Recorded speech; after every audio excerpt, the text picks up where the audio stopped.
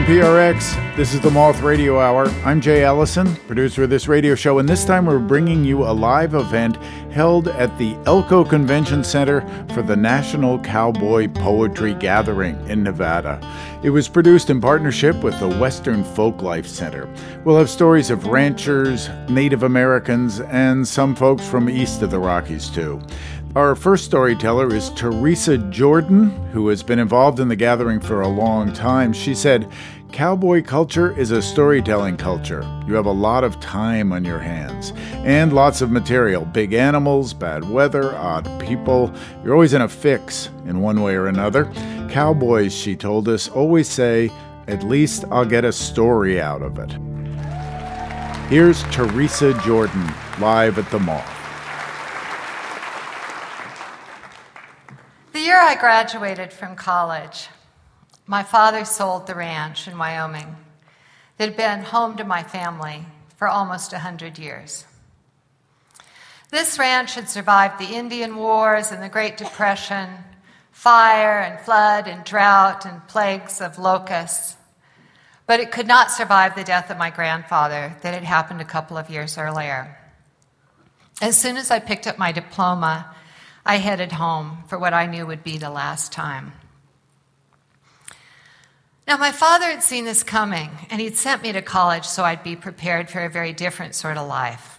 But until the sale of the ranch was a reality, I really hadn't confronted the big question, which is, who would I be without the land and the animals to define me?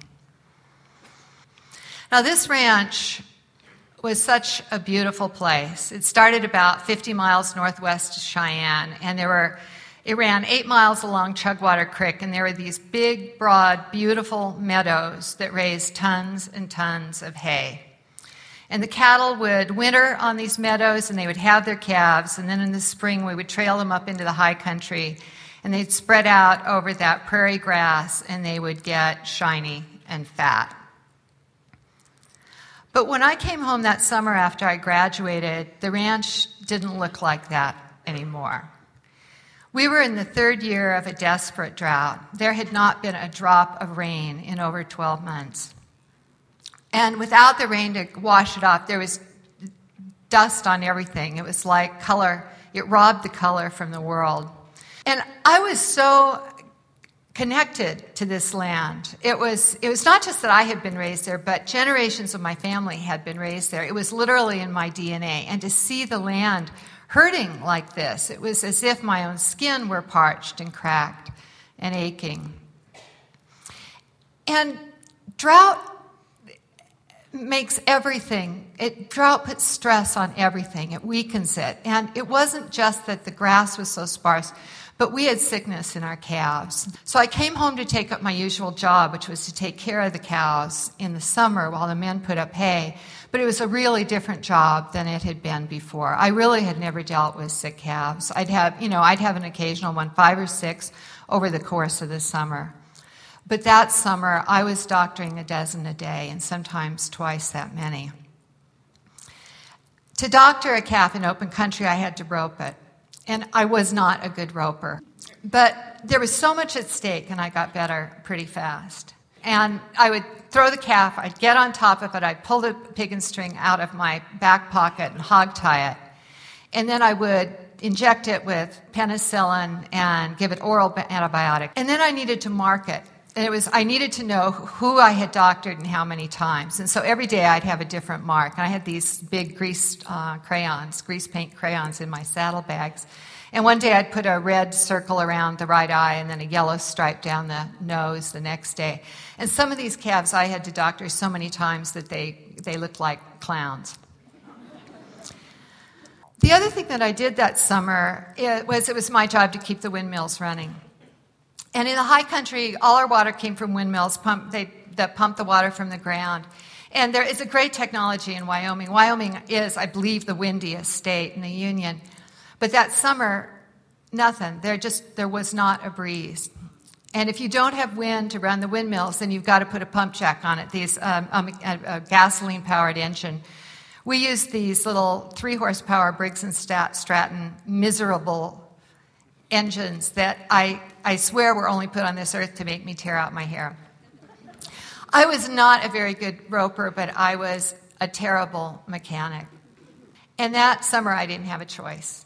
And I learned how to take a carburetor apart and put it back together. And sometimes, if I couldn't get one of these little miserable sons of bitches working, I would have to take it clear off the mill and put a new pump jack on it.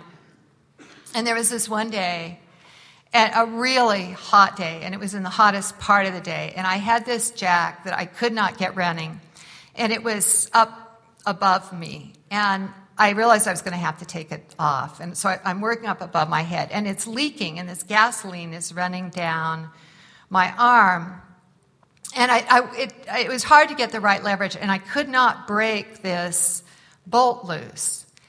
And I was pushing and pulling and grunting and cussing, and this gas just kept running down my hand. And there was just a point where I was just so frustrated, and I just lost it, and I threw this wrench down into the dirt, and I got stomped down off this mill. And I just went over to the pickup, and I sunk down on the bumper, and I put my head in my hands, and I just lost it. I just sobbed. And I remember just saying over and over, this is too hard. This is too damn hard. Those were long days. There were a lot of days that I would wear out two horses. And when you wear out two conditioned cow horses, I was dead tired when I would get home. And I remember this one night, I went up to take my bath, and I was so tired, I couldn't even get undressed. I was just sitting there with my hands on the sink and looking at myself in the mirror. And I don't think I'd really seen myself all summer. I was looking at myself in the mirror, and I always wear these sleeveless snap-button cowboy shirts. And I was so strong. These cows by this time were 350 pounds, 350 pounds. And I had the arms of an Olympic swimmer. And it struck me that I would never be that strong again. And then on the 22nd of July, I woke to my father shouting, "It's raining, it's raining." And I went downstairs, and I could see him out there in the yard, and he had his hands up to the sky, up into the rain, and he was saying in this sort of dry hyperbole that was his idea of a sense of humor, he was saying, "Thank you, Lord, not for me. I've seen rain before, but for the children."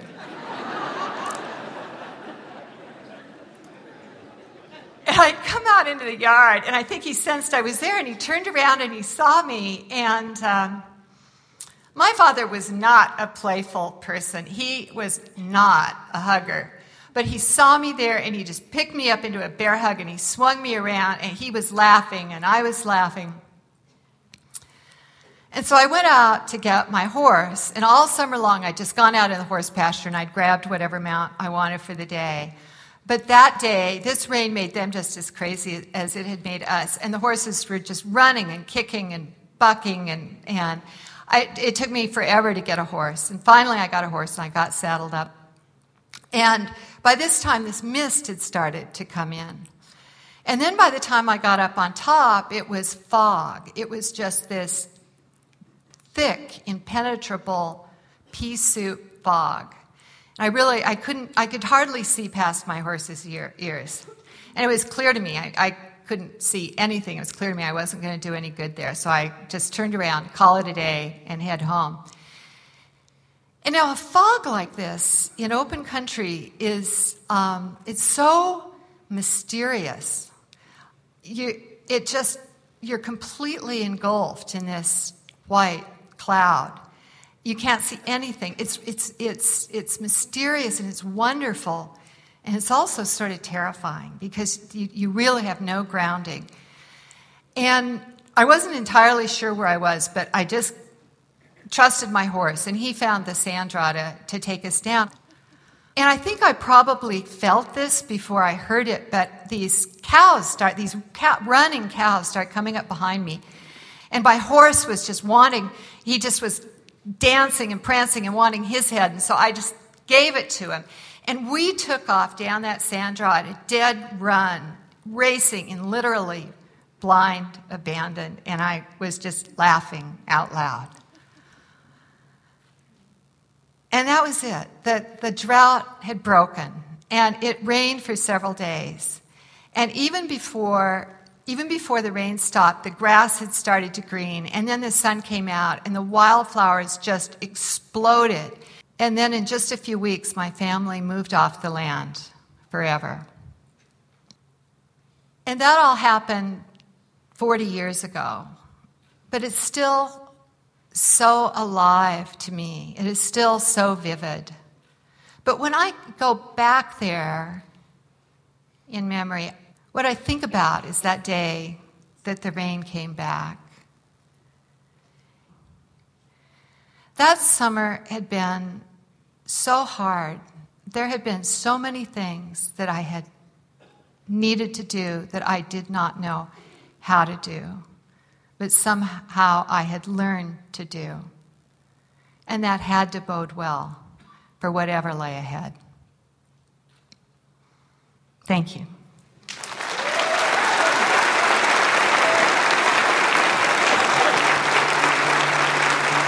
Teresa Jordan is an artist and author who grew up as part of the fourth generation on that isolated ranch in Wyoming. The love of storytelling she inherited from her family inspired her own writing, which includes Cowgirls, Women of the American West, and the ranch memoir, Riding the White Horse Home. Her newest book is The Year of Living Virtuously, Weekends Off. She and her husband Hal Cannon live in southern Utah, where they raise a small band of Navajo churro sheep. To see photos of the ranch, Teresa, and her father, and find links to her writing, visit themoth.org.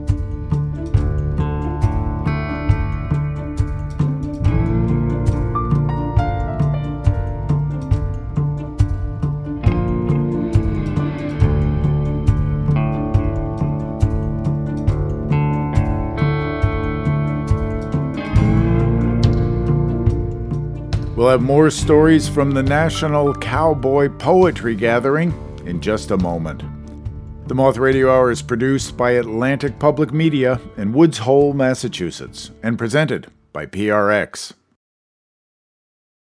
Support for The Moth comes from Odoo. If you feel like you're wasting time and money with your current business software, or just want to know what you could be missing, then you need to join the millions of other users who switched to Odoo. Odoo is the affordable, all-in-one management software with a library of fully integrated business applications that help you get more done in less time for a fraction of the price. To learn more, visit odoo.com/moth. That's odoo.com/moth. Odoo, modern management made simple.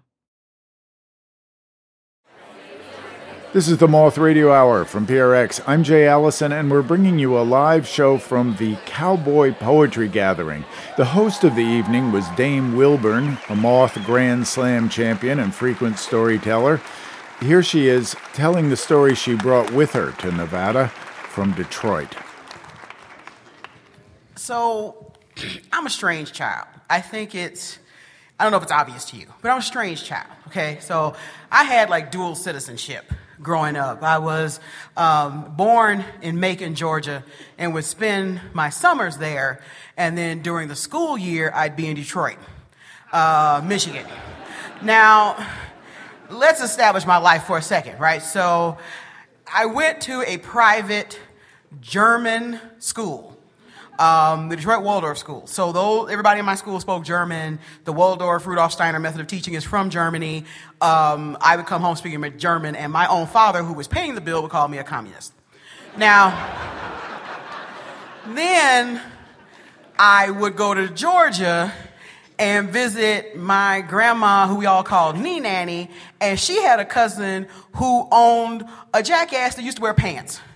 And a straw hat. And no one seemed to notice that that's what was happening. I'm sitting there, no one's saying anything, so I didn't say anything. And then when I leave school and come home, I was in Detroit. I didn't live in the outskirts. Some people say they're from Detroit and they're 70 miles out. No, I was in Detroit. So I had this kind of weird multicultural upbringing. And so things never quite made sense to me. Case in point, I'm in Georgia, and we lived in Macon. And Macon, at the time, had not zoned itself yet to exclude farm animals. Now, we couldn't have large animals. We could have something small. So my grandfather was a hog farmer, but in the city. Now, I'm going to paint a picture. So I-75 cuts through my granddaddy's backyard. I-75 South. If you happen to drive through Macon and see Mercer University Drive, there's a storage facility. There's this weird-looking house that looks like somebody put it together from a kit. There's a barn that does not look like a barn, but is the color of a barn, and that is my grandfather's house. Now, when I was little, I'd go down and I'd stay for the summer, and my mother wanted me to have a traditional Southern upbringing. She wanted me to understand my family, my roots, and where I came from. So that meant a lot of sweet tea, a lot of yes ma'am, no ma'am. Pretty much being Southern is just eating a lot of food and thanking people for it. Like, that's 90% of the job. That's all you do. You just go to somebody's house and they hand you a plate of something and you say, thank you, ma'am, and you eat it, and you don't know what it is, and it's best not to ask. And that's why that tea is so sweet. Like, just eat it, slam the tea, and get out, you know. And that's the job. So, my parents, we lived in a 2-family flat, so I could never have a pet, and I always wanted a pet.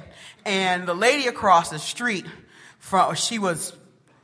I'm not getting into that. That's another story. But she raised chickens and cats together. So she had like these gigantic chickens and these big sort of alley cats. And then she had these little chicks and little kittens, and everybody got along. The cat never tried to kill a chicken. Chicken never tried to kill a cat. It was a pretty good life. And I called my mother and said that the lady across the street told me I could have a kitten.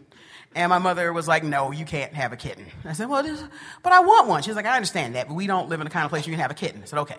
My grandfather is listening to this, and he says, well, your mama won't let you have a kitten, but you could have a hog.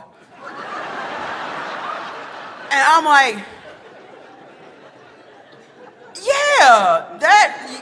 like a hog. So, but now, all the hogs had babies, right? So we got the little piglets, right? And they're all, I mean, if you've ever seen a piglet, not 2 weeks in, because 2 weeks in, they look like monsters. But like when they're little, it seemed perfectly reasonable to me that I could move into a 2-family flat with this little pig. I never thought it was going to grow up. I thought they just had sizes. Like you get a little one, and then there's a bigger one, and then there's the gigantic ones that are mean.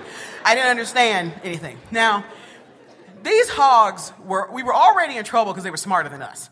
Like every day of my grandfather's life was a battle to outwit the hogs so they'd stay in the pen. And he'd win that battle about 80% of the time. But 20% of the time, usually around 3 a.m, you'd be in bed and you'd hear, and that let you know the hogs were on the freeway. That's how you knew. So we wouldn't even, there wouldn't even be a startle. The first time it happened, I'm a little kid, I'm like, oh my God, it's like, what's going on? And after that, you just get used to it. You're like, oh, the hogs got out. So you get up and you put your clothes on that you had the day before because you keep them out because the hogs might get out. And my grandmother would go in the kitchen and start making coffee because it was going to take a minute to get them off the freeway. And the truck drivers would come off the freeway, walk down through the holler, come up through the backyard, come sit in the kitchen and drink coffee. And my grandfather would go out there and say, well, boss man, we got to get these hogs off this freeway. You might well go in the house and have some coffee with my wife because it's going to be a minute. So these guys, all the northbound, southbound traffic, some of the northbound traffic would come over, get in the kitchen, drink coffee. My grandma would start making breakfast. We always have eggs. It was just, that was normal. And then all of us who weren't making breakfast would go out with the buckets of slop, walk through the backyard, go down the holler, get up on the freeway, and start trying to get them to come off the freeway. Now, I know, that was good, wasn't it? That's how you know this is not a lie. But it was just normal. Like, that was a normal thing. And I would go to school, and when I got back home, and I'd say, hey, we had to get the hogs off the freeway. And my friends, my Detroit city friends would say, your family is country as hell. And I'm like, yeah, I know. You don't have to tell me that. But anyhow, I called my mother, and I said, well, Granddaddy says I can have a piglet. And my mother said, your granddaddy's a liar. And I said, well, he said I could bring it home. She said, your granddaddy's a damn liar, put him on the phone. So the two of them get into some sort of heated conversation, and I'm not even there because I'm in the backyard at the fence picking out my piglet. And Granddaddy comes out and talks to my mother and says, now your mama is right. You can't have no pig in the city. They won't let you have it.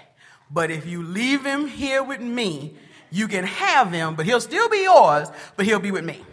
And I'm thinking, this feels like a divorced parent thing, but it's the best I want to get because this is the closest thing I want to get to a pet. So he said, go ahead and pick him out. So I pick out this little piglet that's all black, and I name him Blackie because that's what you do when you're a child. Simple things. What's the name of your black pig? Blackie. I get simple and easy to remember.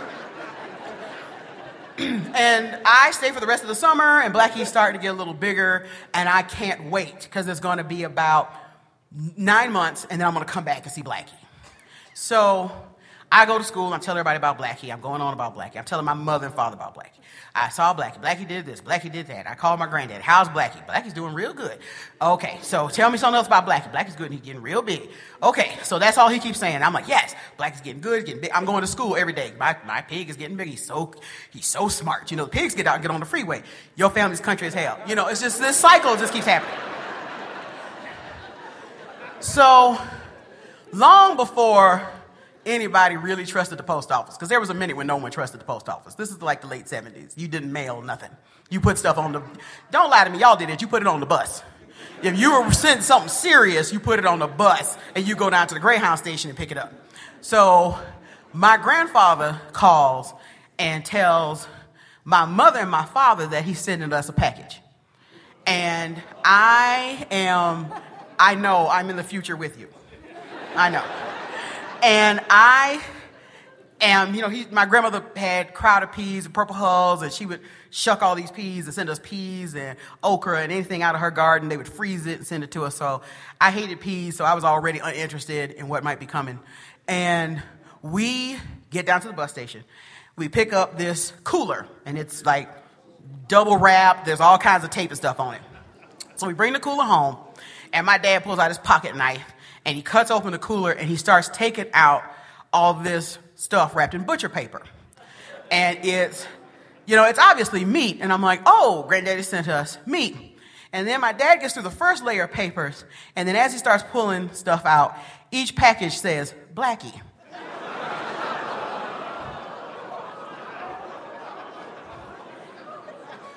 Now, I'm too young to read, but the look of horror on my mother's face pretty much let me know what that said. And there's sausages and smoked pork chops and ham hocks and tons of bacon, like lots of bacon, because Blackie got real big. And I'm mortified. I'm at the kitchen table petting the paper. Like, really, in my mind, I decided my grandfather was a cannibal. Like, there's something wrong with him. My grandfather's mentally ill. And I'm just petting this paper. And my mother looks at me and she says, Dame, Granddaddy doesn't really know what pet means. Like, if it's a dog, he thinks that's a pet. If it's a cat, he thinks that's a pet. Now, just about anything else that you can cook with a bucket of peas, he probably doesn't think is a pet. And I was done. I was a vegetarian. I'm like, I'm done. I'm done with you savages. I'm done. I'm not eating no more pig. I'm done. And I want to tell you that I held that line. I want to tell you that. My dad, in the middle of March in Michigan, dusted off the grill on the back porch of that second-story flat. And he put a couple of rounds of sausages and a couple of slabs of ribs on that grill. And by the time he brought it in the house and put some Mrs. Griffith's barbecue sauce on it, which you could only get in Macon, Georgia, my granddaddy sent along with the pig, I pretty much just said, well, here's to you, Blackie, and I ate everything on that plate.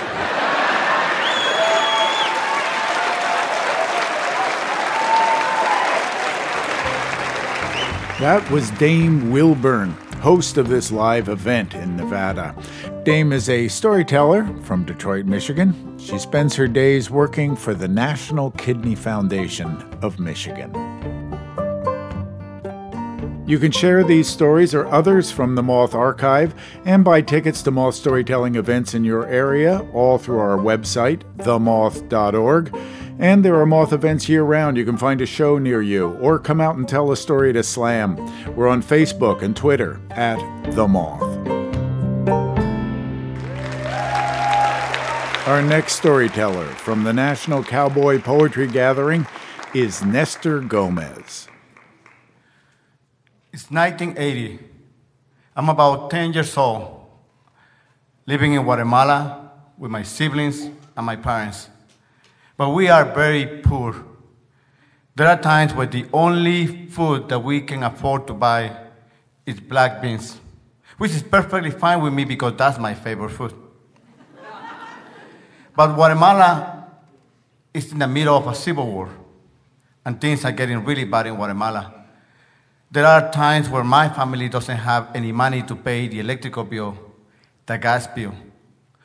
And those times, what happened is that the beans that my mother keeps in the fridge will spoil after a couple of days without electricity. To this day, I can clearly see my mother adding baking soda to the pot of beans to cure them so we could eat them, because the baking soda will take away the bad smell and the bad taste of the beans. But things continue to get worse in Guatemala because of the civil war, and my parents had no other choice than to travel to the United States searching for jobs, leaving me and my siblings in the care of our grandparents and uncles. Now, the plan was for my parents to work for a couple of years, save money, and then go back to Guatemala. But the civil war got so bad that my mother realized that it wasn't safe for us to be in Guatemala anymore. So she decided that she was going to bring us to the United States instead. But she couldn't wait for visas, so she was going to bring us undocumented to the United States. And since the journey was going to be very difficult, she sent my father back to Guatemala to help us on the journey. The first thing that my father said when he arrived to Guatemala is that we were going to be reunited with our mother. The second thing that he said is that this was not going to be a pleasant trip. We were going to travel silently across Mexico and then cross the border into the United States. This was going to be a dangerous undertaking, not only because at that time I was only 15 years old now, but because my middle brother was 5 years younger than me, and my other brother was 10 years younger than me. He was just a little baby. But also because my sister and a friend of hers that were tagging along were both teenagers. And as such, they could be victims of sexual assaults along the way. We took a bus that took us all the way to the border with Mexico. And we crossed into Mexico using tourist visas that allow us to be in Mexico only for a couple of hours and as long as we didn't travel too far into the country. But of course, we ignored those regulations. Now, the first thing that we learned when we arrived in Mexico is that Mexicans spoke Spanish different than Guatemalans did. The same way that somebody from England speaks English different than somebody from the United States. So our father taught us a couple of Mexican words. Chingado. Pendejo.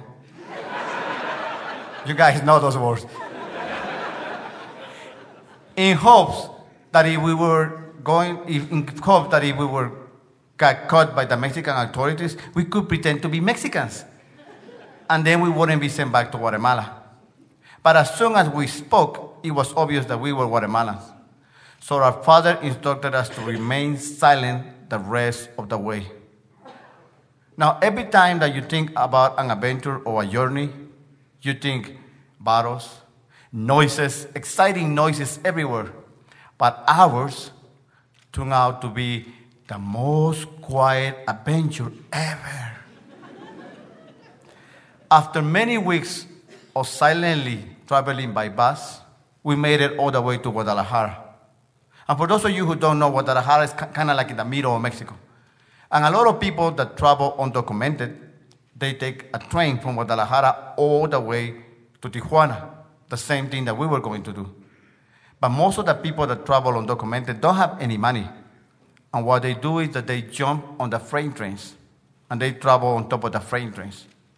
Our mother had been working here in the United States, 3, 4 jobs, sometimes eating nothing but beans so she could save all her money, and she had given the money to my father. So we didn't have to travel on a freight train.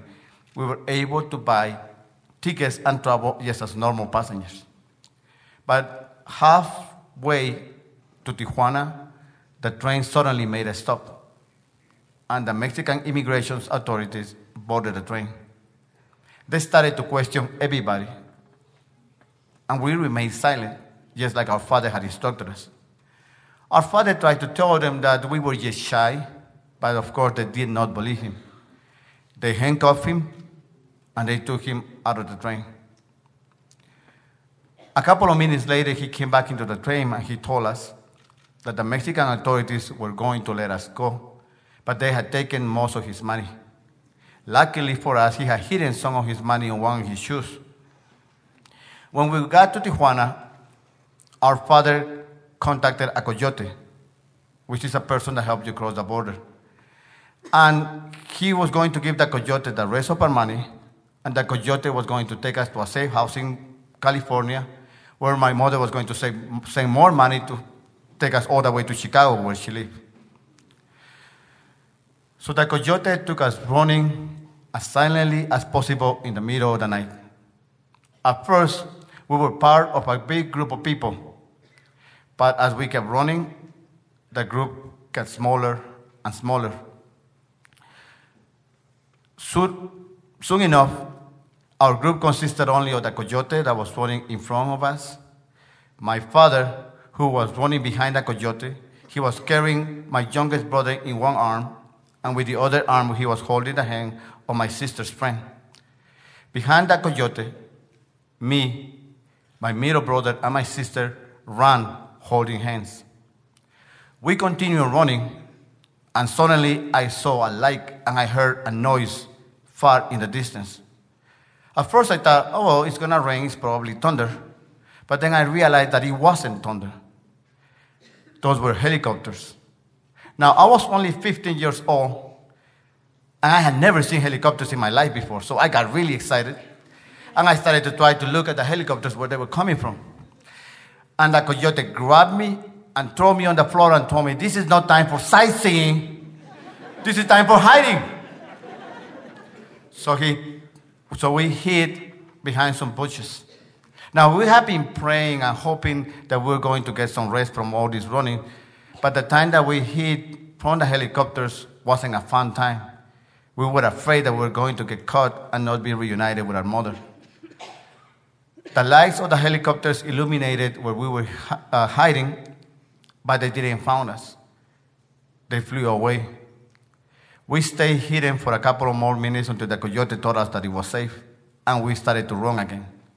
Now, I cannot tell you how long we ran, how many hours we ran. I just know that we ran for a long time until we finally made it to a spot where a car was waiting for us. They put us into this car, and they told us to be quiet and to hide. And the car drove us to a safe house in California, where they put us into a little room, and they told us to be quiet. The coyotes started to call my mother, asking her for money. The coyotes were charging my mother an extra $100 every day for our safekeeping. She had saved some money, but she wasn't prepared to pay extra money for our safekeeping, as she had not been prepared to pay for an extra person, my sister's friend who had tagged along. But after a while, my mother was able to get enough money and send the money to the coyotes. They took us from the safe house to the airport and put us on a flight.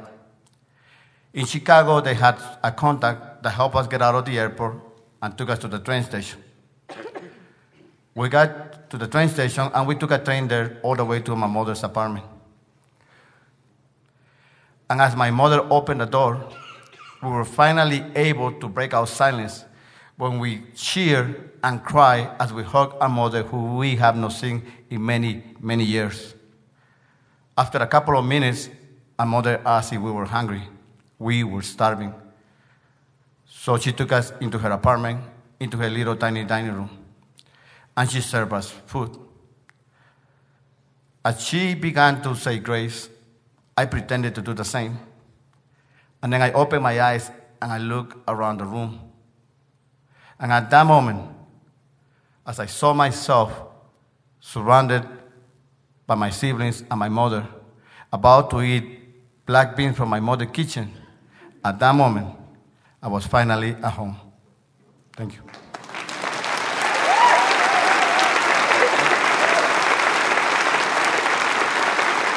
Nestor Gomez was born in Guatemala. He holds the record for the most Chicago Moth Slam wins. He lives with his wife and their two pit bulls, Hope and Cosmo. Nestor told us that he feared perhaps he and Dame would not be accepted or welcomed at this gathering, not being cowboys, for one thing. Nestor said, "We soon learned that the residents of Elko are open-minded, friendly, and accepting kinds of folks."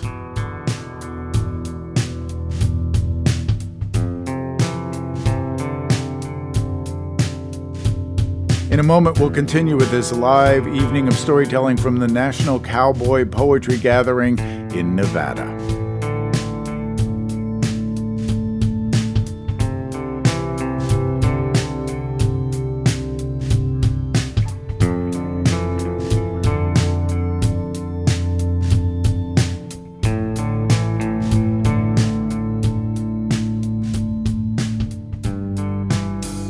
The Moth Radio Hour is produced by Atlantic Public Media in Woods Hole, Massachusetts, and presented by PRX. This is the Moth Radio Hour from PRX. I'm Jay Allison, producer of this show, and we're bringing you a live event from the Elko Convention Center at the National Cowboy Poetry Gathering. It was produced in partnership with the Western Folklife Center. Our final storyteller is Bobby Wilson. So I'm at this party back home in Minneapolis, Minnesota. The evening's winding down and I'm going to try to sneak out when this lady stops me. She just shakes my hand and introduces herself and says that my uncle told her to come talk to me. Now, this uncle is not my uncle in the sense of blood relation. He's my uncle Indian way, one of the many men who helped raise me and teach me the things that he knows. Anyways, this lady tells me that a couple friends of hers have fallen in with this older Indian man. And he's performing all these ceremonies and rituals for them, which is fine by me. But he's charging money. And that is a big taboo in my community.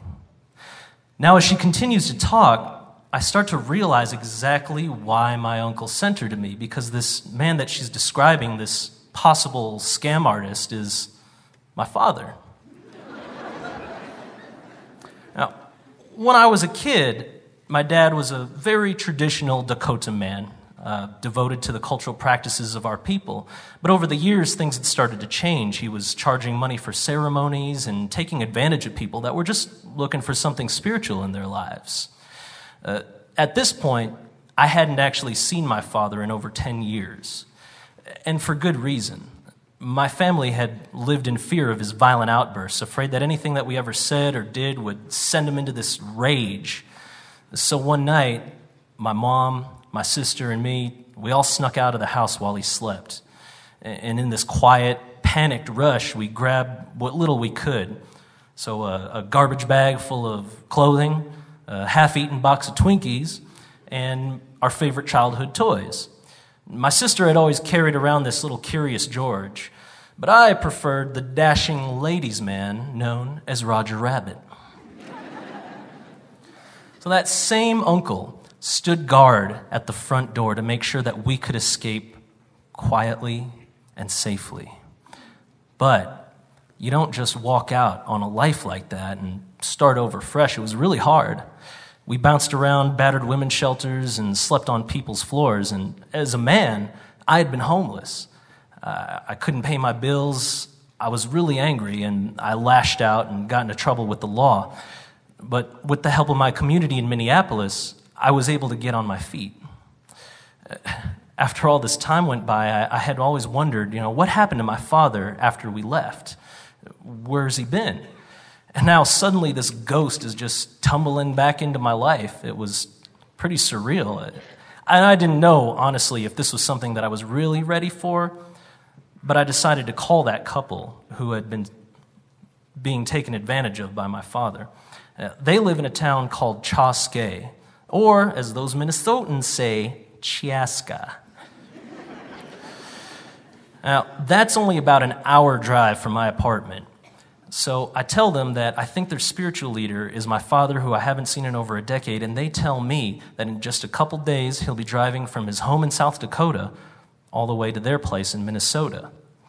Now, bear in mind, these people think that my dad is some kind of Indian Jesus or something crazy like that. And they're talking to me like I'm royalty. They said, "It would be such an honor if you would allow for us to host your family reunion at our next gathering." Now, after everything that had happened, I'm afraid that my dad's going to chicken out if he knows that I'm going to come meet him. So I asked him, I'll come through, but you have to make it a surprise for him. So they agree. Now, I've only got the weekend to get my head on straight, and I cannot get to sleep. I keep rehearsing all these conversations in my mind with him. I keep asking him questions. Why? Why did you feel like you could just beat on a small child as if he was a grown man that you hated? How could you be the most terrifying presence in a family that you're supposed to protect? So the night before our scheduled reunion, I came home to an answering machine full of messages from a family friend. He says it's urgent, so I call him back. And he tells me that on the drive from South Dakota to Minnesota, my dad was in an accident. And he was killed. My whole world just shuts down. I started yelling at that guy on the phone. I was crying. I didn't believe him. And so, to this day, I still think that he died on purpose, just to avoid having to look me in the eyes. But I have to go see him. I have to see this for myself. So I called up my sister, and I told her the news of our father's passing. And I called up that couple who had been so excited to host our family reunion, and they are devastated. They say, "Please, let us drive you and your sister all the way to South Dakota to retrieve your father's body." Now, I really did not want to involve these guys in our situation. But my car had just broke down. I was working a couple odd jobs just to make ends meet, so with very little resources or options, I grudgingly accept. Now, when you spend so many years bouncing from shelter to shelter, you lose a lot of these items that represent your personal history. Homelessness isn't a place for nostalgia, and yet I had somehow managed to hold on to Roger Rabbit. Now, the Roger Rabbit you guys know is white, but my Roger Rabbit was so old and well-loved that he's a light shade of brown now, just like me. So I decided that if I'm going to be traveling back into the past that was so dark for me, then I'm going to bring this little fella who kept baby me safe in a house full of monsters. So my sister and I walk into this couple's house, and it's so kitschy. There were enough dream catchers on the walls to choke a buffalo. I'm not kidding. And there's this huge photo of my father hanging up in the same room that it was taken. And in it, he's talking to this room full of white people. But they're all dressed like Indians. Honestly, I felt this weird mixture of disgust, but pity. My dad, he was trying to push this sense of quasi-Indianness on these unsuspecting people, but my culture, everything that I believed in, was being appropriated and packaged up into some kind of bargain bin spirituality that was just for people who were missing something in their lives. Now, Dakota people, we believe that it takes the spirit 4 days to leave the body. And when we get to Spearfish, South Dakota, it's the 4th and final day since my dad's passing. That is not a coincidence to me. My sister and I decide that we're going to take turns being alone with our father to say what we need to say. And so I walked into this room. It's cold and it's quiet, except for this hum of a motor that's preserving the dead. I can see my father's body across the room on this metal table, and he's so still. I had so much to say to this bastard all week, but now I'm just at a loss for words. His head, it was all misshapen from the accident that killed him. These black tattoos of ancient symbols all over his face were now gray and blurry. I could hardly even recognize this face that had torn my family apart. And so I closed my eyes and I try to remember all the terrible things that he did to us. But when I look, and I mean really look at him, I can see that life for this man was pain and it was hardship. I can actually see the mental illness that was created by generations of trauma. And so I leaned down and I told that man, I'm your son. I told that pitiful man that I came here to forgive. Afterwards, I went to the car, and I laughingly and embarrassingly admitted to my sister that I had brought Roger with me. And she just gets this crazy look on her face, grabs her bag, pulls out, Curious George. So we decided that we're going to go to Bear Butte, which is nearby. It's a sacred site walked on by our ancestors for thousands of years. We pull up, and I told that couple to please stay in the car because this is for family. And that night is so beautiful. There are hundreds of tobacco offerings from other Dakota people tied to trees all along this 2-mile hike up to the summit of the butte. And standing there, we can see these scattered lights from the town of Sturgis nearby. But right here, it's meditative, dark, and quiet. So I light my bundle of sage, and together we smoke the pipe, making our words visible to each other. And we lay our toys on the ground as an offering. And I looked at my sister, and I said, "You want to light him on fire?" And she said, "I was thinking the same thing." So I took that bundle of sage and I cremated our childish past. And in a lot of ways, I think that that fire showed us the path to a brighter future. You know, we didn't need protection from monsters anymore because we have each other. It takes a lifetime of work to heal a broken family, but mine is still standing. Thank you.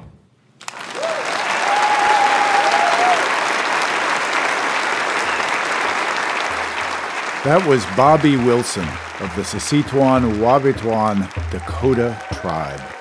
Bobby is a painter and also a member of a comedy group. His work is heavily influenced by his Dakota heritage, combined with a lifelong city upbringing. He was born in Minneapolis, Minnesota, and is currently based in Phoenix, Arizona. To see photos of young Bobby, his sister, and his father, visit themoth.org. Bobby wrote us, "I can't wait to visit the Cowboy Poetry Gathering once more and share a meal, a story, and sip iced tea while they drink whiskey, and bless one another with the stories that make us who we are." That's it for this episode of the Moth Radio Hour from the Cowboy Poetry Festival in Nevada, where, like at the Moth, they say, we're mainly about people wanting to come together. We hope you'll join us next time. And that's the story from the Moth.